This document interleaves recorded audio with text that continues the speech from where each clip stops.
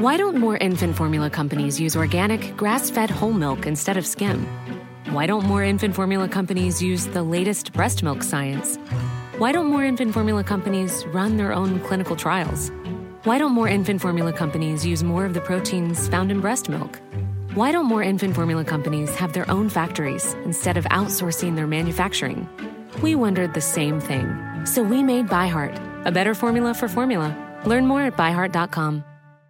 Hi, I'm Daniel, founder of Pretty Litter. Cats and cat owners deserve better than any old-fashioned litter. That's why I teamed up with scientists and veterinarians to create Pretty Litter. Its innovative crystal formula has superior odor control and weighs up to 80% less than clay litter. Pretty Litter even monitors health by changing colors to help detect early signs of potential illness. It's the world's smartest kitty litter. Go to prettylitter.com and use code ACAST for 20% off your first order and a free cat toy. Terms and conditions apply. See site for details.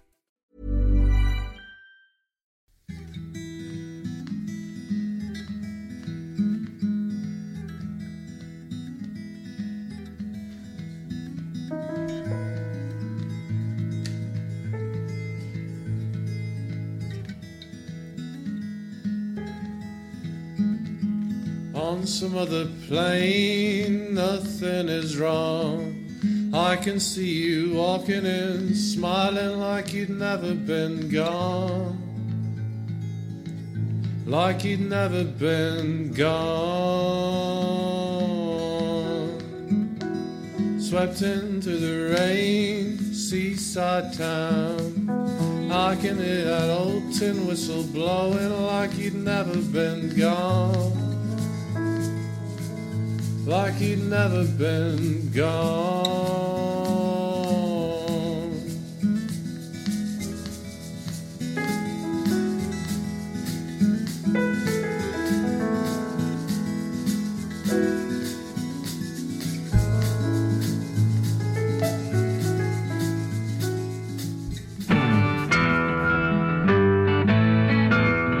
In the Shankill Butchers, for example, talk about this a good bit, you know, my pals from North Belfast.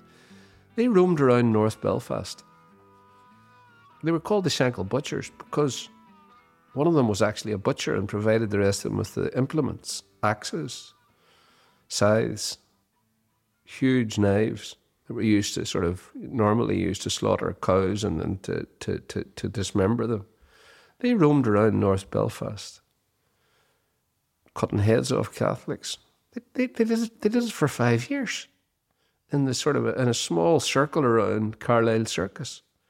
I mean, they left more clues. I mean, the forensics, they left more clues than Hansel and Gretel about who they were and their whereabouts. But I mean, eventually, they had to what happened was that one of their victims survived and identified them. So there's nothing else the RUC could do, only arrest them. For fuck's sake, lads, would you not be more careful in the future? When you're killing Fenians. Jesus. I mean, we're doing our best here for you. And so it's very, very... Do you know where Jack Keelty Park is? No. Jack Keelty Park is in Dundrum. You know who Jack Keelty is? No. Patrick Keelty's father. Mm. He was murdered. He was only 45. Do you know who murdered him? I do. I remember the story now. Delbert Watson, who was a British soldier in the Ulster Defence Regiment, and William Bell, who was a Royal Marine. And Jack was only 45. And Patrick, you know, Patrick has done tremendously well. And the day that we're talking about this, actually, Patrick's making his debut on the Late Late Show tonight. And what a fantastic fella, you know. I would say he wasn't much of a footballer, he was a great performer. You know, he won an All-Ireland minor medal with Down as their sub-goalie, as he loves to tell everybody that. But whenever I went to Queen's after the Trinity, Patrick was the keeper in the squad. We had a great squad, you know, it was all All-Stars, like Anthony Tohol, I mean, James and McCartney. Oh my God, what a team, what a football team.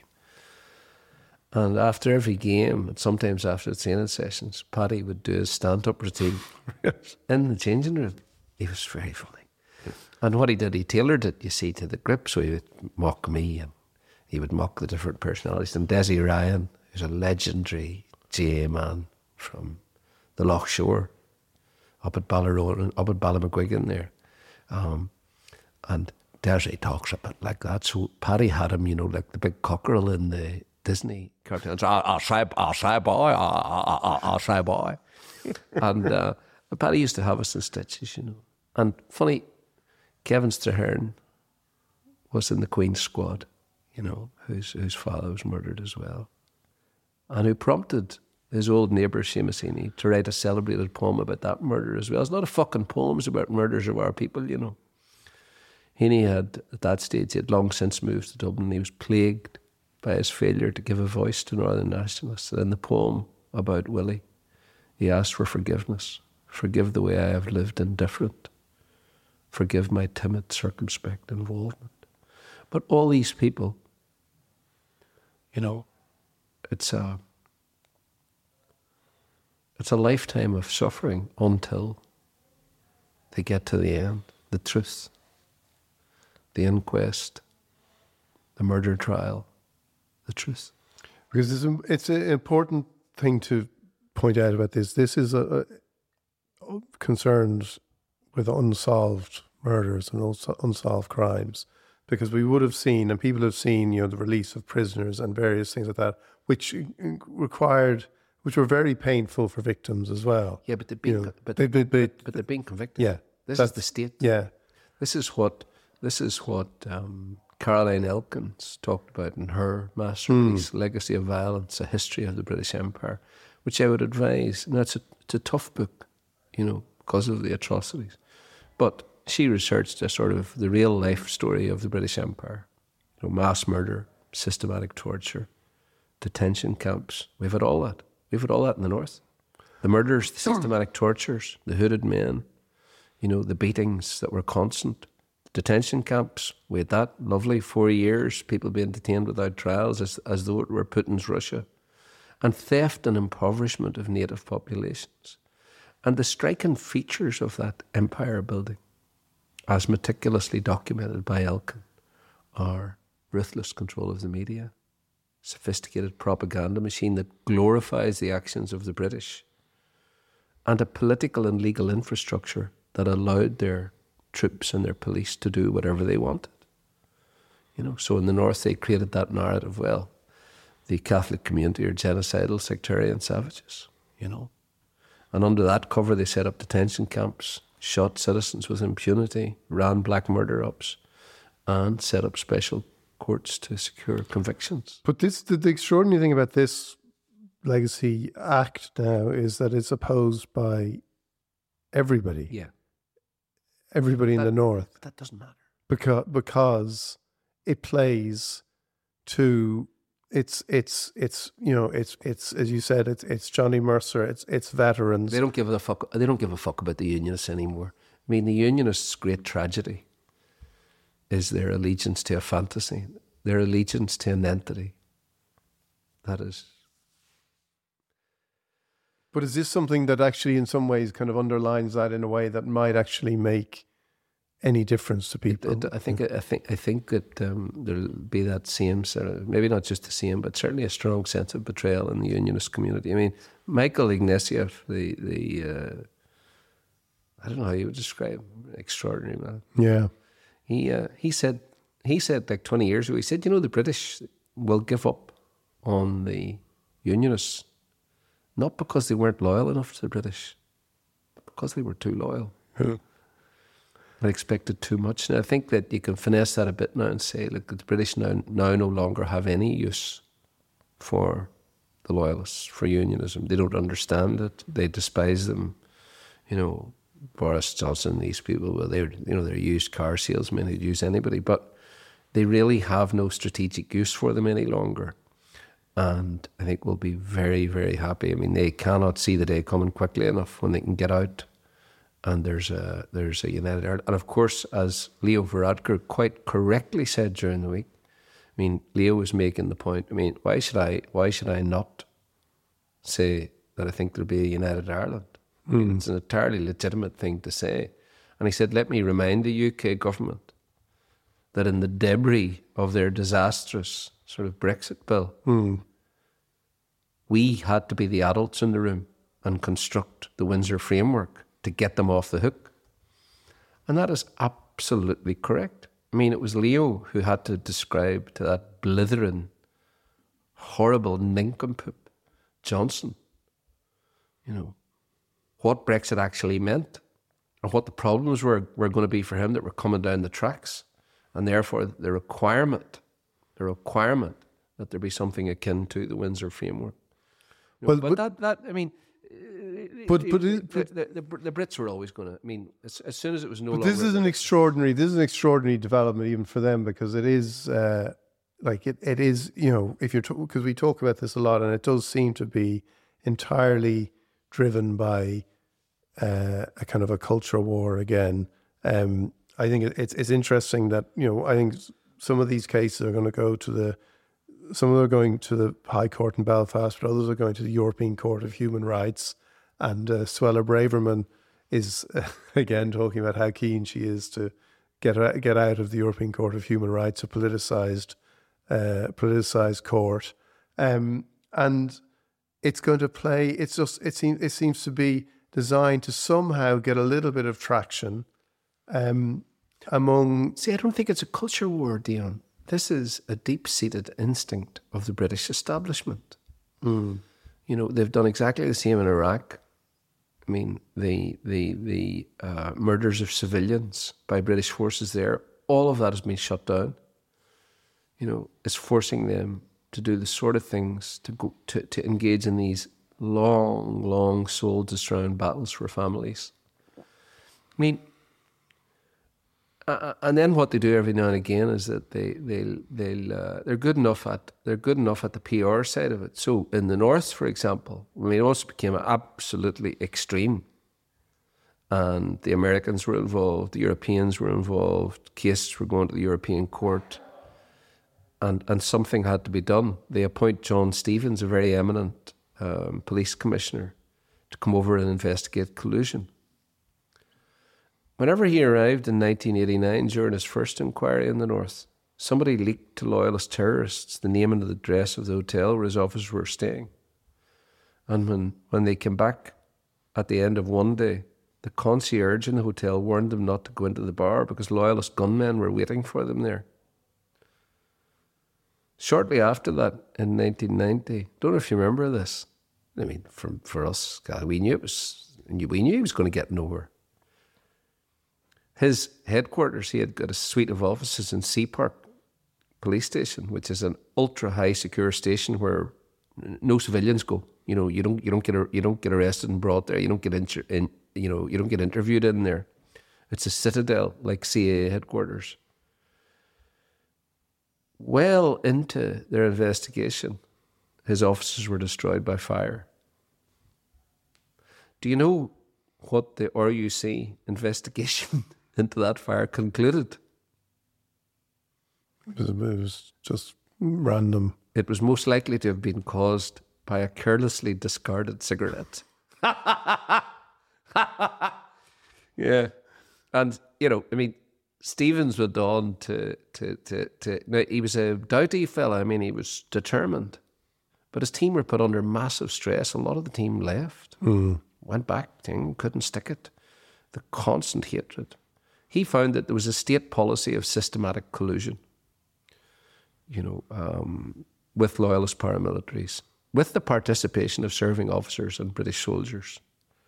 Now, in the end, what he found resulted in 40 convictions, sentences of almost 1,000 years, but the truth was it barely scratched the surface of what had gone on,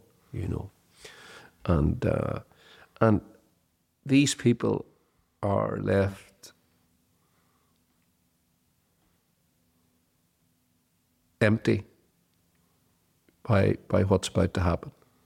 I mean, 16 people were killed by plastic bullets here during the jobs again. I mean, I remember in Dungiven, they just come out and open up, boom, boom, boom. It's like an arcade game. Right, it was like people playing a video game, really. And eight of the people killed were kids under 15. The Glenanne gang killed at least 120 Catholics, and some estimates put it at 200. And, you know, these people who have fought for justice, like, I mean, a good example a few weeks ago, I don't know if you remember, one of the reasons for the resignation of the current chief constable, who's an Englishman, and he was brought in, I think, from the outside to try to, you know, look, let's get a grip on everything that's going on. Obviously, the RUC has been disbanded. It had to be for peace, because, I mean, there's nobody in our community would have had any interest in it otherwise. But one of the reasons that he was, he stepped down, was forced, really. I mean, it was a pressurised situation. He was going to be sacked otherwise. Arose out of the arrest of Mark Sykes. So Mark Sykes was arrested during COVID. He was taking part in a very small commemoration with 5 other family members of their loved ones who were murdered in 1992, Sean Graham's massacre at the bottom of the Armour Road. Very, very shortly after that, you know, I got my first house in the Armour Road. In those days too, you know, they used to mark out where the bodies had fallen in chalk, you know, like police squad. And what happened there was that 5 people were murdered. Sykes was very badly injured but survived. 1 child was killed. And of course, as is the way of these things, you know, 20 years later, there's an ombudsman's inquiry. And the ombudsman found that the RUC had deliberately destroyed the murder files. 2 RUC agents were directly involved in the murders. The RUC had turned a blind eye to them. And the PSNI apologies to the families in February 2022. Whoopie fucking do. You know. But what? John Stalker came. John Stalker was then sent to investigate collusion and shoot to kill. I mean, he was another eminent sort of police officer. And they just conducted a dirty war against him. And eventually he was forced to resign for reasons that were entirely spurious. But from the moment he came here, he wrote in his book, you know, he was just subjected to hostility, threats. MI5 officers destroyed a secret tape. Michael Tighe, who was a 17-year-old boy with no connections to anything, was shot dead, and his friend Martin McCauley was seriously wounded by RUC men in Lurgan in 1982. And Stalker discovered that MI5 officers had destroyed a secret tape that had been in the shed where they were murdered, that had captured the whole thing. So there was secret footage. And despite a recommendation from a senior British police officer investigating the allegations, that was Stalker, that the MI5 officers should be prosecuted for perverting the course of justice, the British cabinet agreed to cover up the evidence, quote, in the public interest. Fucking shit under our shoe, you know. What? And so, you know, these things don't go away.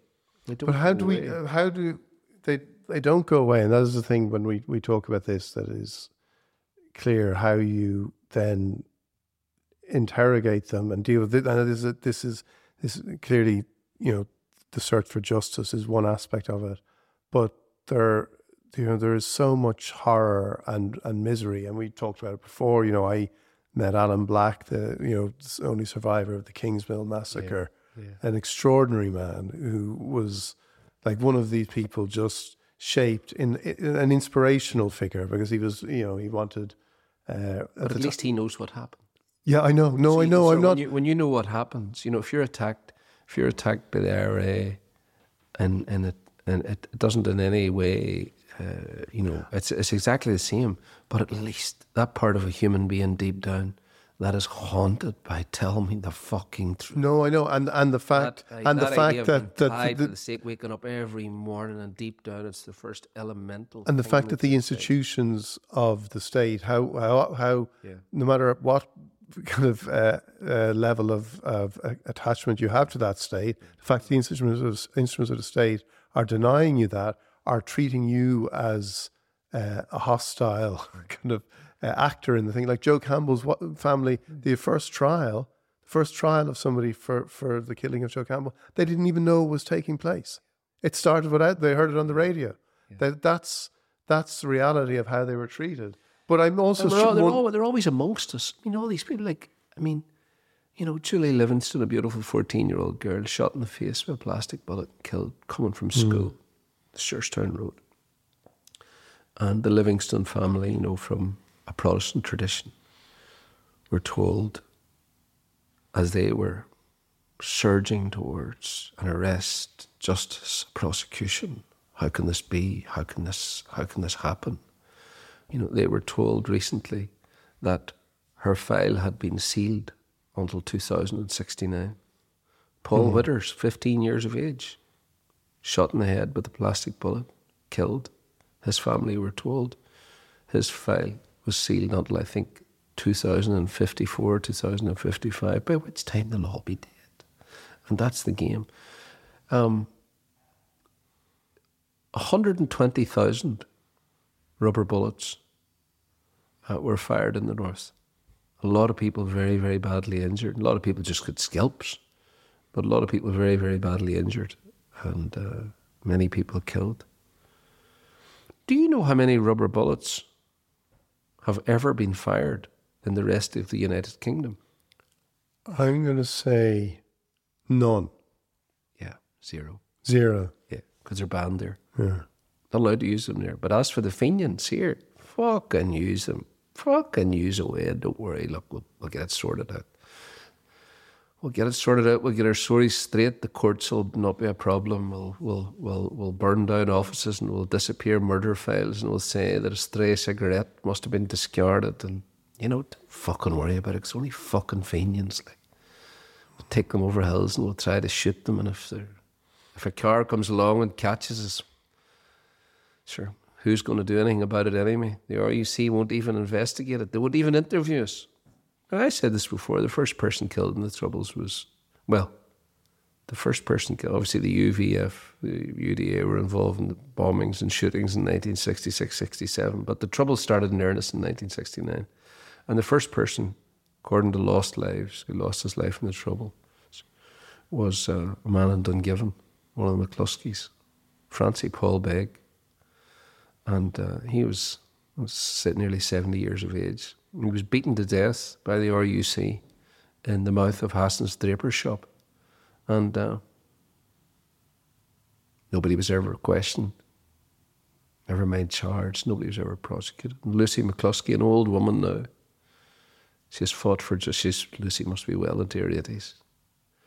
She has been a cry in the wilderness fighting for justice for this decent bachelor who was coming in to do his groceries and was beaten to death in the doorway of Hassan's draper's shop. So, you know, what will happen is over the next 20 years, as we move very quickly towards a new Ireland, a united Ireland, that memories will dim and these hurts won't be passed on to the children, because you can't experience it in the same way unless you've lived it. You know, you can never experience it abstractly. And, you know, so many kids with parents who have never been able to love them and devote time to them the way you would normally if you weren't suffering yourself the way they've suffered so much trauma. But that's how the British empire building machine always worked. And at least I think that people are being more educated about that. They're coming to a better realization of it. You know, whenever you see someone like Johnny Mercer, you know, who entirely sort of symbolizes that British establishment, calling the hurt of these thousands of people the Northern Ireland grievance industry. You see, I think there's a real failure. Somebody like Johnny Mercer doesn't understand. And again, it reminds me of Hillsborough and the Hillsborough families. And they were told similar things. They were told the rest of, by the, you know, and again, there is in Liverpool, there is a kind of a Celtic heart. You know, it is an Irish city. and that sense of actually memory being something that, you say memory's dim, but these things, they also get handed on. And it's striking, because I was talking to somebody, there was an inquest open for Joe Campbell, and Rosemary Campbell was there in March, and she gave a victim statement. But also there was his grandson, who plays for Antrim, as part of the Antrim hurling team, and he was there. Owen, isn't it? Owen, yeah, probably. And he never met his he never met his grandfather. But there is a sense of a search for justice handed on, and the same thing happened with Hillsborough. That will happen. There is a circling of the wagons. People will fade away. They will lose interest. They will. But there are certain things, and it is that distinction between. And I know how painful it is, and it's desperately painful for people who are victims of terrorism, that they saw prisoners released and they did that. But there was some sense that at least you knew what the truth was. Yeah, and you also sense that it was painful as it was. There was some sense this is part of a process, and a peace process. And the intentions of the people who are doing it, in the main, couldn't be questioned. People will question certain ones, but the idea that Boris Johnson can say, "I'm going to draw a line under the Troubles," and people actually say, "Oh well, your good faith in this matter can never be questioned. You're Boris Johnson." Has a word ever come out of your mouth that we couldn't actually take at face value? No. So this will go on. This will be handed on, and this is something that when we deal with, as we have to deal with it, when we deal with these things properly, and when everyone comes and talks honestly and with sorrow and with anger about these things, that this will actually be counterproductive, because it won't have allowed people who need a sense of justice to actually feel that they've got that.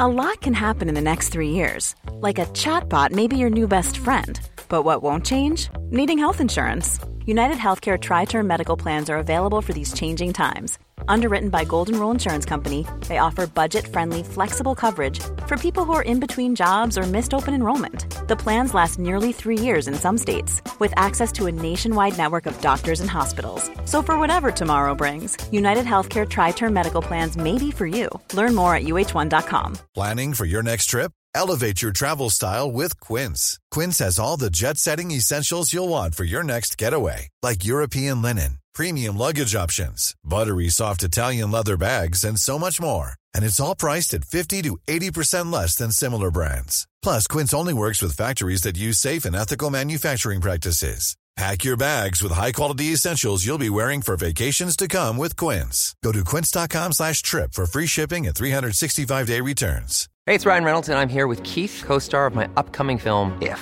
only in theaters May 17th. Do you want to tell people the big news? All right, I'll do it. Sign up now and you'll get unlimited for $15 a month and 6 months of Paramount Plus Essential Plan on us. MintMobile.com/switch. Upfront payment of $45 equivalent to $15 per month. Unlimited over 40 gigabytes per month. Face lower speeds. Videos at 480p. Active Mint customers by 531.24 get 6 months of Paramount Plus Essential Plan. Auto renews after 6 months. Offer ends May 31st, 2024. Separate Paramount Plus registration required. Terms and conditions apply if rated PG. Yeah, I agree. I agree with almost all of that. I mean, I know people who have had loved ones killed by the IRA, and in atrocious circumstances, and make no mistake about it, like all killing is horrific, and the IRA, murder cannot be condoned in my view. It simply cannot be condoned. There must always be a better way. I can understand why it happened. I believe it was inevitable. There was no way to stop it. But it cannot be condoned. But funny, when I was thinking about this, I was thinking about your brother's song in Second Life. And the reason I was thinking about it was because I was asked by Gill Books to write the foreword for Eugene Revy's upcoming book. Eugene's an old man now, and he has sought a proper inquiry and prosecutions into the murders of his 3 brothers. And what happened with them was in 1976, about tea time, gunmen, the Glenanne gang, walked through the open door of the Reevy's family home. And there were, in the Reevy family then, there were 8 boys, 4 girls, and the parents. But Kathleen lived in London. But normally on a Sunday evening, because the children all came home, and the mother would make tea on a Sunday evening. So it had to be somebody in the locality who knew that, because they were all independent and all working away and all the rest of it. There would have been 13 of them in the house. But in that evening, they'd gone to visit their Aunt Rosellen because she wasn't well, so they'd gone to Camloch. And 3 of the boys stayed at home, like, because they wanted to watch Celebrity Squares. Fuck me, like. The moments that change everything, you know. So the gunmen walked in, Sterling submachine guns, of course, supplied by the military. And in a hail of bullets, they killed the first 2 boys, Joe Martin and Brian. And Anthony dived under the bed, and he was riddled with bullets, but he survived. And he crawled 200 neighbours, soaked in blood, to Pat and Angela O'Hanlon's, their neighbours. And when the O'Hanlons opened their door, this blood-soaked boy told them they're all dead.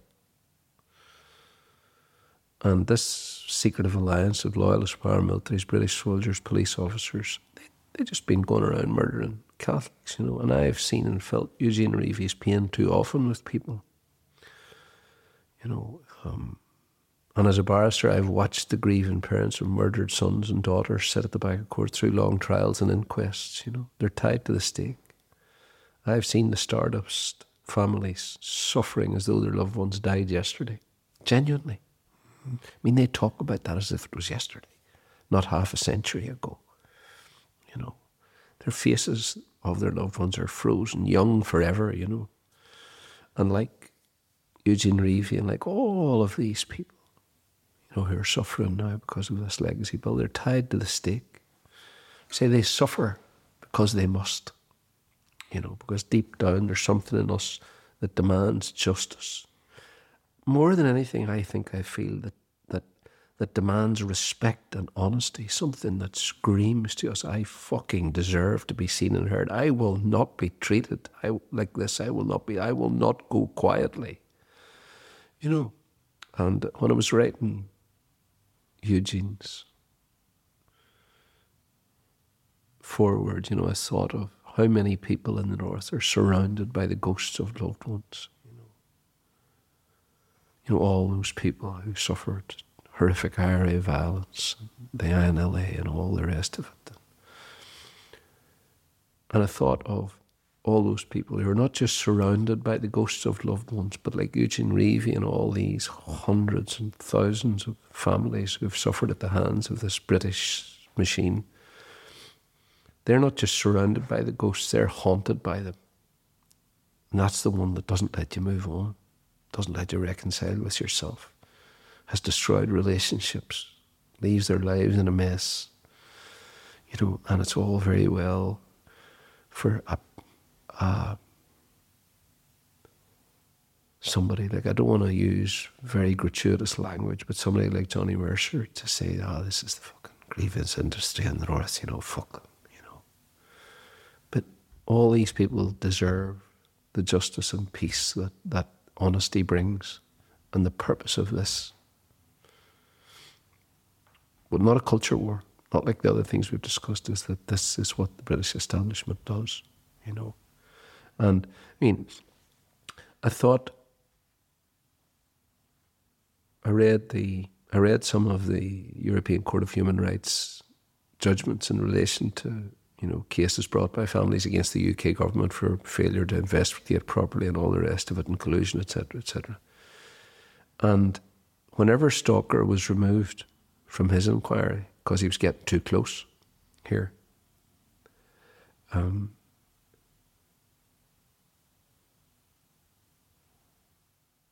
a lot of damning charges, in fairness to the Sir Barry Shaw, who was the Northern Ireland Director of Public Prosecution at the time, he said, "Look, I'm going to do this. I'm going to bring these prosecutions. I'm going to do it." And it went to Sir Patrick Mayhew. Remember the guy who was brought down to the Late Late Show and sang, "Oh, Madolly, dear Madolly, dear Madolly in Clementine." You know, everybody thought he was marvellous. You know, oh, God. Didn't he sing that the night there was some... I doesn't care what fucking night he sang it. No, but it was something... No, but this is the fucking thing, right? He's down there in the Late Late Show and he's been fucking fated and he's singing fucking "Oh, my darling Clementine." And around about that time, he was the Attorney General and Tom King, the Northern Ireland Secretary. The report that they sent, shutting it all down, said a lot of intelligence matters will be brought out that would be deleterious to the intelligence operation essential in the circumstances. And Sir Patrick Mayhew actually went around the studios explaining why they weren't going to bring prosecutions against these fucks who had, with complete impunity, destroyed thousands of lives in the North. And, you know, discussions like this even are important, you know, and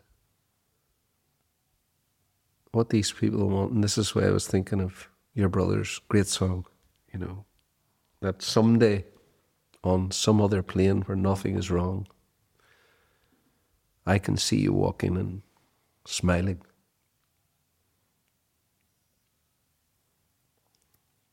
Like you've never been gone. Thanks, Joe. Thanks, everyone, for listening.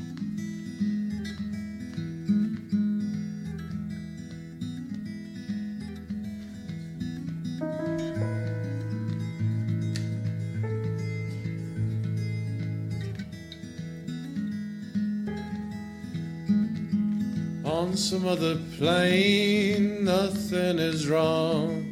I can see you walking in, smiling like you'd never been gone. Like you'd never been gone. Swept into the rain, seaside town. I can hear that old tin whistle blowing like you'd never been gone. Like you'd never been gone.